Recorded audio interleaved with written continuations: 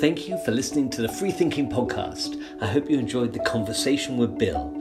So, next up, Tom Dyckhoff, historian, writer, broadcaster and educator about architecture, cities, places and design and everything in between. He talks about the rise and fall of the late capitalist city, the rub of super gentrification versus creative anarchism as an engine for innovation, and building communities where we can all find our ledge. Very meaty indeed. Do subscribe so you know when the next episodes are, and do leave us a comment so we can get better and better. So hello Tom, thank you very much for joining me for our little podcast. Oh, pleasure, it's lovely. Nothing I'd rather do. Oh, well, you know, you and I have been having this conversation for 15, 20 years. So in some ways, the idea that it's just a continuation of that. And I think one thing I remember you talking to me about a long time ago, was the idea of the cathedral as the first. We talked about sort of the idea of architecture being always on, being a great thing for storytelling. And then I remember, of course, you wrote a book called The Age of Spectacle that was very much around, sort of the big gestures of architecture as a sort of storytelling exemplars for the great branded city. And of course, that was wonderful, but I wonder how you feel like about that now, given what's been going on in the last 18 months. And clearly this is a rubbish first question. Sorry, too much. No, there's a lot in there, Adam. There's a lot in there. I'm not very From good cathedrals to the post-pandemic city, that's a lot to get into. Yeah. Well, I think generally at the moment it's sort of hard to step back from oneself, isn't it, and look at where we are. I feel, culturally, societally, we're in the middle of this sort of fast-moving river where we're buffeted from one thing to another. I mean, not just a pandemic, and so much has been happening over the last sort of 10 or 15 years, and it's sort of hard to step back and think, well, where are we? All I know is that, we're obviously at a period now where we're going through a massive transition. You and I are a similar age, and, we grew up in the 70s and 80s, a period of which we can now look back on and think, well, actually, there was a lot going on, there's a lot of chaos, but actually it was relatively settled by comparison with what we're going through now. When I began writing the book, The Age of Spectacle, which I began writing, 10 years ago, it was, after the financial crash, and it was a moment where a lot of people were saying we're coming to the end of something societally, and perhaps the beginning of something else. That the financial crash was a moment when actually we can perhaps put a kind of bookmark towards the end of something. We didn't know what that something was and what the new thing is. And I think probably 10, 12, 13 years on from the crash, I still think we don't know quite where we're going. We're still in the sense of, well, where next? What we do know, I think, now is looking back, we've come to the end of a certain chapter in society, and more focused on architecture and the city, in urbanism, something that emerged probably in the 1950s, 1960s, that has been called many things, postmodernism being the big P word, the neoliberal city being another one that's emerged over the last sort of decade or so. A period where the city changed its kind of raison d'etre and its politics and its economics, and kind of shifted. And I guess looking back now, the Age of Spectacle was a moment where I could sort of look back and say, okay, there was this city that I grew up in, and it transformed and changed, became something else.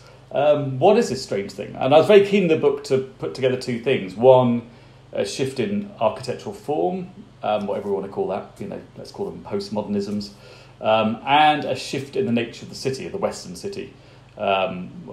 And probably the largest driver within that being gentrification, which I'd learnt about at university. I studied geography at university, and we studied about gentrification in the early 1990s, and it was a big thing within geography. But I sensed within, say, architecture, it hadn't really come to the fore until the financial crash. So the book was really charting these kind of two cogs driving each other forward: a shift in architecture, shift in the city.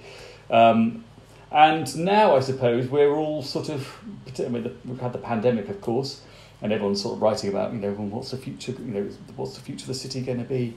But I think there's a much bigger question here, which is what's the, those kind of mega questions. What's the future of the planet going to be? What's the future of society? What's the future of human society? What's the future of our relationship with nature? There's so much to which cities and architecture need to respond. I think we're still in the midst of this kind of fast-flowing river, which is buffeting from one thing to the next, which is both exhilarating, but slightly confusing, particularly when I look back to my childhood and think, oh, we kind of knew, good old Cold War, at least we knew where we were. Yeah, well, I mean, you and I both spent some time in Aylesbury where we were young, and I think, when I look back, there were concrete ducks, I remember, was a highlight of going round the shopping centre in Aylesbury, and that was one of the few joyful respites within a sea of concrete and a wimpy that was on stilts, which was a real highlight. I remember it, Fries Square. I loved it. I loved it. I had a sense of great, looking back, comfort from that. And I think, one of the very first TV programs I ever made was about brutalism and concrete and so on. And looking back now, I kind of look back to my childhood in the 70s with a great deal of affection at what I suppose we would now call the post-war consensus, that kind of the welfare state thing that we were lucky enough to be brought up in the kind of tail end of in this country. Good state schools, good healthcare and so on, and good old brutalism as well. Yeah. God love it. And yes, and a certainty about what the high street was for, and a sort of, I suppose, also particularly with brutalism, an understanding of the role of architecture within that. One thing within your book Age of Spectacle, one thing I really liked about it was there was one story that was about Covent Garden and about rather the rise up of the people who lived there against the developers, against the local authority, and speaking about what they wanted from that place. And then, almost the accidental element of it was it allowed for gentrification because actually it created a far more valuable asset than knocking it all down and building something else. But also there's a subtext in that, which is the small moving parts and the fact that people want to protect those. And often, I remember, listening to Frank Duffy talking about this, which was based on that lovely 1970s building called How Buildings Learn, that was about, there was the site, there was the skin, there was the structure, there was the space, all things beginning with S, and my hands are getting smaller and smaller and smaller until you eventually get to the stuff that spins around the user. And fundamentally, it's those things most closely that we care about most, and then we move further out. And I saw within that, the way people talk about Covent Garden, it was often those smaller, fast-moving, lively pieces that people wanted to protect. And I wonder what you thought about that in terms of, I suppose, age of spectacle to age of experience. And obviously, I'm bound to say that. But would you see that? Do you see the transition like that? Well, there was that move. What was interesting, I talked just then about the comfort of growing up in the world of the welfare state, which was fantastic. But of course, it was a world that was handed down to us by well-meaning elites, by well-meaning people from on top, the good old-fashioned planner or the architect who knew what was good for us, and very often did. What happened, of course, from the late 50s into the 60s, first in America, then in continental Europe, and then in the UK, was I suppose people beginning to question that. Covent Garden being one of those instances in the late 1960s when people were looking at what was planned for Covent Garden by the Greater London Council, with very well-meaning intentions, to give, to rethink the city for the future at the time of the car and so on. And they said, no, we don't want that at all. Alongside that, you have the rise of individualism and what we would now probably call, kind of identity politics. So people coming up and saying, actually, no, as a working class person living in Covent Garden, I don't agree with this plan, actually. You think you speak for me, GLC, but actually you don't. Then you might have the LGBTQ plus community, which wasn't called that then, of course, coming out in Covent Garden saying, actually, by building this road here, you're going to be destroying this, really important club where we can come together. Then you have actors, then you have feminists. So you have all this amazing kind of coalition of communities coming out and saying, no, actually, this is not the city that, as I experience it, as I want it to be, as it is now. This is being destroyed. So that's what was so remarkable about the 1960s and the kind of the rise of neighborhood protests, the rise of civil rights in America, the rise of people and communities and individuals coming up and saying, actually, no, this is the kind of city that I want. And of course, that creates a major challenge to the way things the way things were done, and leads to in the 1970s to this astonishing flourishing of different ways of doing architecture and cities. Which Stuart Brand and How Buildings Learn being one of them. This amazing kind of experimentation that took place. I suppose the Pyrrhic victory, in many ways, that I try and explore in the Age of Spectacle is that this was great in Covent Garden. This was wonderful, but actually what happened in the end was a gentrification whereby actually a lot of these communities were then priced out of the neighbourhood completely, a kind of narrative that we've come to expect time and time again when dealing with the city today. What was amazing about it, though, was this explosion of different voices saying, actually, the experience of the city counts. The experience of the city, as I see it from my community, with my identity, is this, and this needs to be protected. That kind of diversity, this astonishing cityness, I suppose, and beyond, obviously one of the very first people to really explore this in the 1950s in a very similar situation to Covent Garden was Jane Jacobs, when she was part of the coalition fighting plans for the destruction of part of her neighbourhood in Greenwich Village. And there are many problems with Jane Jacobs looking back from 2021. But one of the some of the great things that she did talk about was that kind of the small grainedness of the city, the ability for the city as an idea to be something that many different communities can have access to, can occupy the space, can pay for entrance, if you like, at a relatively low price. I think one of the challenges now of the city, the hyper-gentrified city of somewhere like London, is that the price is too high for most people now to pay. But looking back, that idea of people having the freedom to use the city in a way that gives them control and power over their environment is still a kind of goal, or maybe it's romantic, that I really, really strongly adhere to, so that they can express and use the experience of the city. I don't know if you've seen The Deuce, the amazing series by David Simon. No. It's a wonderful... Oh, Adam, you would love it. So David Simon, I think, is one of the most wonderful chroniclers of the contemporary American city. TV producer, writer and director. Famously made The Wire about Baltimore in the noughties. Anyways, there's a relatively new series that came out a couple of years ago called The Deuce, and it's about this stretch on 42nd Street in Manhattan. And it starts in the kind of late 60s, early 70s and goes up to the present day and it's it's a drama series, so it's all about the sex industry, it's about the rise of feminism, it's about the shift in this amazing city from diversity to and excitement and freedom to a kind of sanitized corporate streets that perhaps 42nd Street has become now. So really, you must watch it. It's fantastic, a wonderful series. But there's a wonderful bit at the end where the old protagonist, is in the 21st century, and he's kind of walking down the street and sees kind of the ghosts of the past. And I feel that every time I go to Covent Garden now, and actually, sadly, some of the people that I interviewed have passed away. Brian Anson, the great architect turned community activist, John Toomey as well. They've also passed away, and I just feel the ghosts of them and slightly shudder as I walk past, Dior.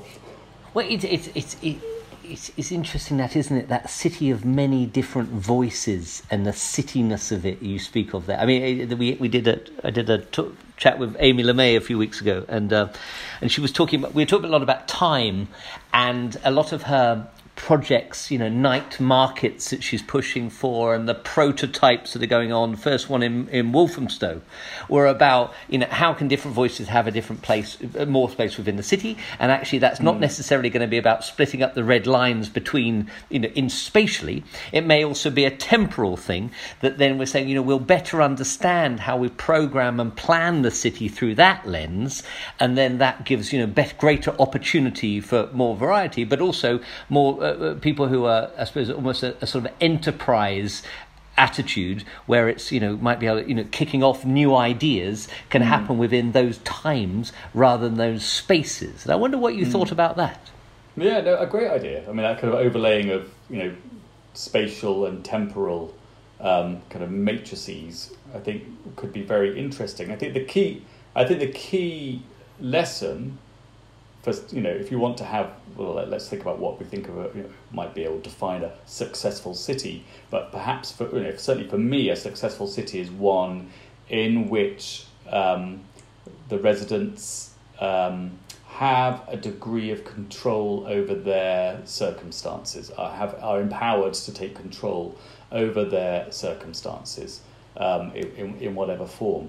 And that means a certain degree of anarchism, I suppose. I'm very interested in anarchism politically, but also in terms of how it might apply to architecture and city. That ability for the city to be not a kind of great big lump controlled by people who are distant, but actually a much more fine-grained thing, which allow people of different communities, people of different identities, people of different kinds of power and ability to control their own circumstances and their communities to get access to the city. There's an amazing, one of the very inspirational writers and thinkers on the city that a lot of my students, I try and prescribe to my students, is Suzanne Hall, who is a professor at the London School of Economics. And she's wonderful. She did this amazing study, a PhD, a decade or so ago, about the Walworth Road in South London, looking at how spatially it acts. The high street there acts as it's a bit like a kind of almost like a kind of cliff face full of lots of ledges that anyone coming into the city can come into the city and find their ledge. And there's something very interesting. She's one of the few people that's both a sociologist and an architect. So she thinks of things very spatially. So she looks at the kind of the shops on Walworth Road and looks at how they are colonised and used by different communities, and the spatial nature of it is almost like a kind of honeycomb, if you like. And she analyses the kind of the layout of a cafe and looks at how different communities can come in and occupy that little table over there or that little space over there, or looks at a kind of shop front and sees how it can be divided into a kind of a phone unlocking business there for a migrant who's recently come from Somalia. And she's an amazing thinker. I love that idea of how the city spatially can be this place where multiple communities can come and get access and find their space within it. It's that kind of tension between, that allows freedom and control by the people using the city. And that's the kind of the romance, that kind of the idea of the city where, people, it's almost kind of hard-wired into us socially as a place where, the kind of the person goes to find their fortune.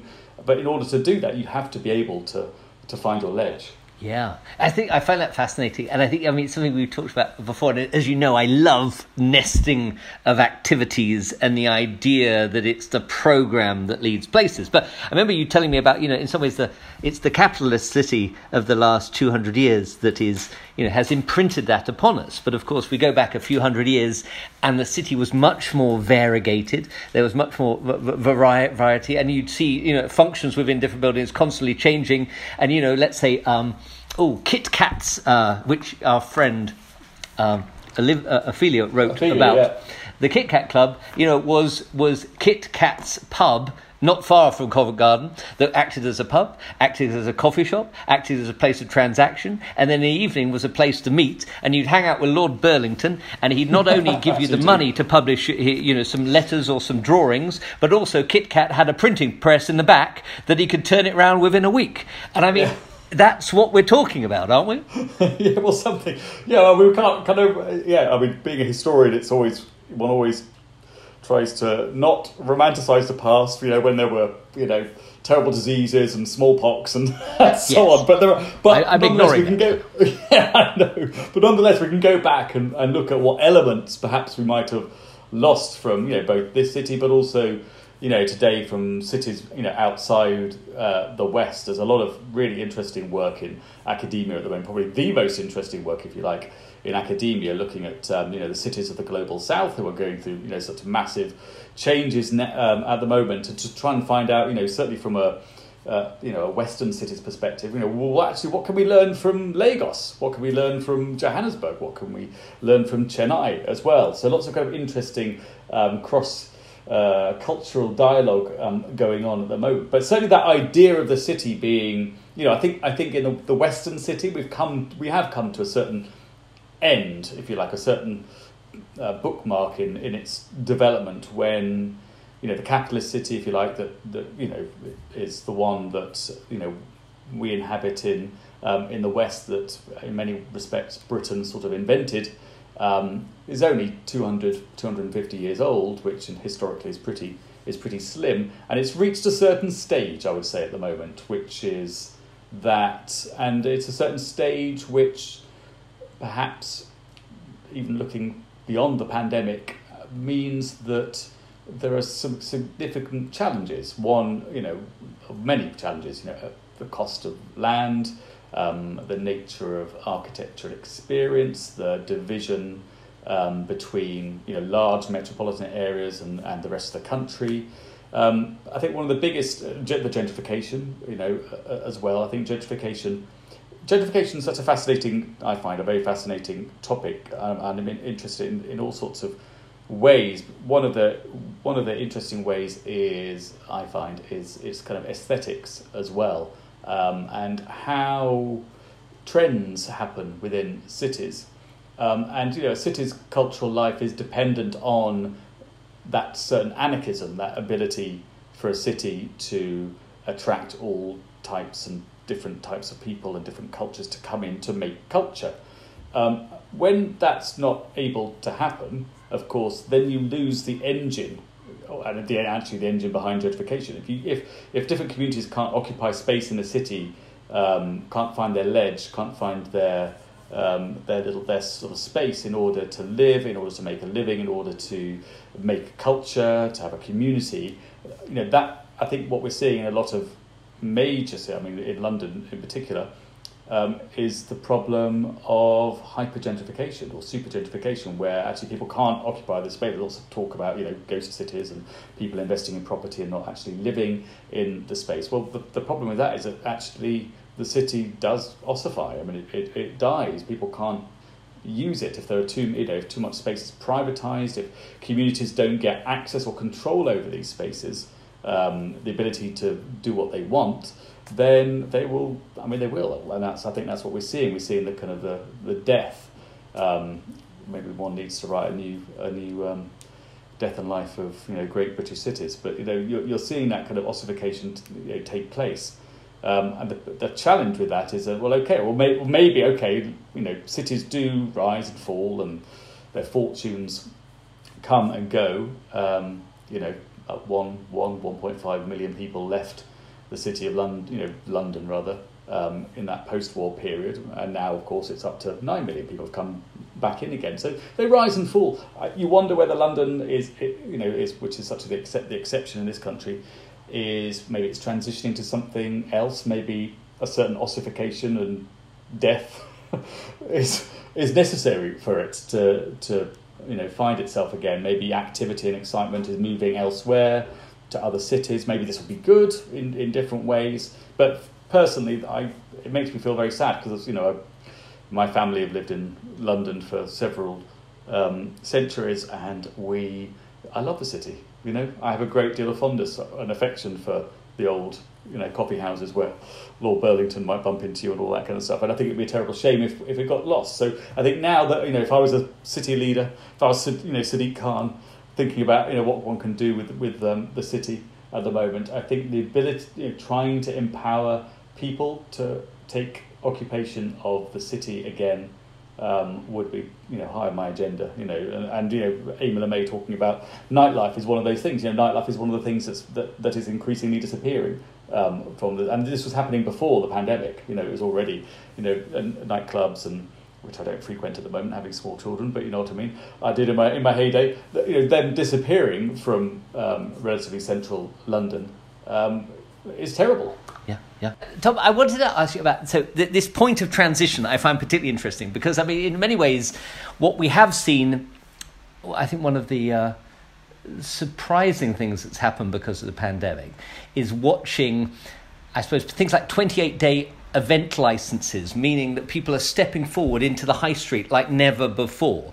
The fact that they're beginning to use facades for small pop-ups like never before. They're kind of taking over parking spaces so that interesting things can happen, and not necessarily through the whole week, but just on Thursdays and Fridays. And we're watching almost a sort of prototyping of, it feels like a bit of a festival city at best going on there, because people are using, small moving parts, stuff that's light on its feet. Even in our little place where I live here, the Indian restaurant has painted its facade with these great big images. It's got kind of bunting coming out and fairy lights.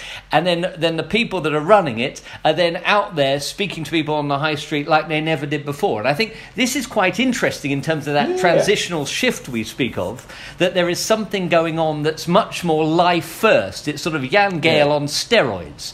And I wonder what you thought about that. Are we seeing some clues for Sadiq Khan here, do you think? Well, it's a bit of anarchism again. It is, a bit of messiness, Yeah, a bit of messiness, going back to the A word, that ability. I think space, within the neoliberal or late capitalist city, if you like, had become so regimented, so controlled, with big landowners, big landlords saying you can do this, you can't do that, that there wasn't that sense of messiness. London had become wall-to-wall, hyper brands, and actually what's happened with the pandemic, it was happening anyway with the kind of the slight ossification of the city. The pandemic has kind of accelerated, if you like, because, it's released an awful lot more space in all sorts of different towns and cities. So, what's fascinating now is, let's think about, that city that we had before probably isn't going to work. It wasn't probably working anyway, and it's not probably going to work in the same way for the future. Let's try and think about what we can learn and how we can improve it. I think a degree of anarchism is great, the ability of, giving power to other communities, and that might be time-based, it might be, in terms of planning, in terms of the legals, in terms of licenses, releasing space for occupation by other groups and other people, freeing up the city would be one. It's almost like a kind of a solution to the kind of hyper regimented space that perhaps we had got used to. Certainly before the pandemic, where there was just no room. It's about providing those ledges, those kind of spaces we can all find a space, find a little position on, giving people and communities the power to be able to define themselves and come together, and therefore respect that kind of really ancient idea of the city as a place where people come together.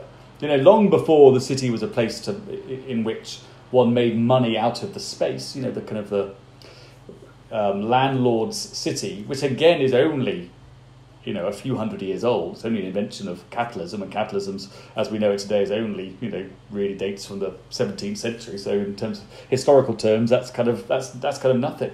Before that, the city was something else, and before that, it was something else and something else. So I get the sense that we've come to a certain end of that kind of city, and we're moving to something else. And that ability to give people the freedom to enjoy the city is an ancient idea. Goes back an awfully long way, and I think adhering to those kind of key ideas, it's almost like the idea of the city, that kind of certainly is much, much older than the city we've all got used to over the last few decades, few centuries. Oh, I love that, and I mean that's is in some ways, if we were to gold plate this conversation and have that up in lights, I think that idea of the freedom to enjoy the city, the importance of a little anarchy there, the importance of those sort of powerful ledges throughout this, which is critically the thing about programming and permission and licensing and governance and all those elements that are above and beyond buildings. It is those enabling factors. And I think aligning everybody in terms of, I remember a great event producer we once worked with used to talk about dollars per clap.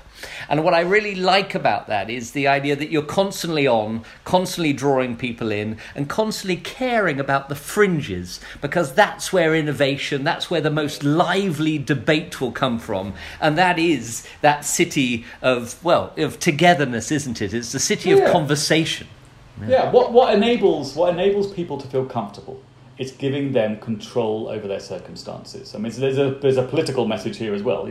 If you want all this stuff that we now all talk about freely, well-being and so on, if you want diversity, if you want people to speak their mind, to be free to speak their mind, you need to give them power and control over their circumstances, the ability to feel safe, the ability to feel supported. You need community, you need networks of support. And if you can give people spatially a sense of identity and a sense of control over their circumstances, instead of taking away control, instead of kind of militarizing their space and controlling their lives, then you're going to, in the long run, have happier citizens, more contented citizens, more empowered citizens, and a better city. A city in which we're able to have control over our lives and control over our cultures and the kind of cultures that we want to produce. And in the end, that will produce a more diverse and more exciting city. Yes, I you're quite right, and I think it is that last point, I suppose, in terms of that control over the city as a more lively, more dynamic entity. I think about your work with your students and think about the things that they must be talking about now, and how that we can better kind of out that debate too, that isn't a thing that happens behind closed doors, that there's a thing of civic engagement, and it's getting out from the classroom and into the street and enjoying that debate together, and ideally prototyping it together, I reckon. No, exactly. I mean, it's great working with students because, real cliche, I learn as much as they learn. It's great to be able to talk to early 20-somethings who are generationally very different from me. And one of the key things in this real transitional period we're all going through culturally is that generational shift. And actually, the generation that are now at university are very different from you and me. They are from the get-go much more politically engaged. They're much more connected to issues such as the climate emergency and so on, which is fantastic. This is all stuff that got me going when I was younger too, but hadn't really kind of risen to the fore. Now that almost to a person, they're completely interested.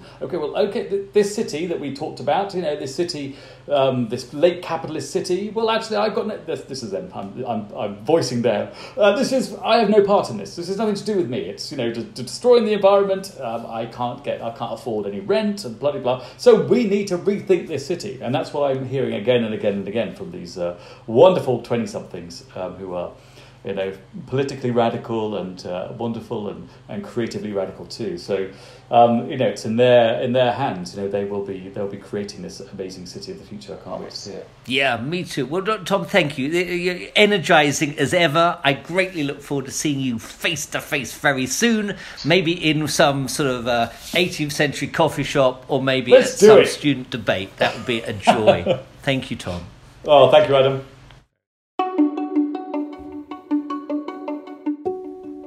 Thank you for listening to the Free Thinking Podcast. I hope you enjoyed the conversation with Tom. So next up, the light artist Chris Levine, who is best known for his holographic artworks, most famously of the Queen and Grace Jones, and for his large immersive laser and LED installations. He talks about using light and sound to create deeply sensory experiences that are both uplifting and purifying. And specifically, we discuss his new show at Houghton Hall in Norfolk, which includes a monumental spherical structure called Molecule of Light, which comes to life as darkness falls across this historic English landscape garden. Do subscribe so you know when the next episodes are, and do leave us a comment so we can get better and better. Thank you and see you soon.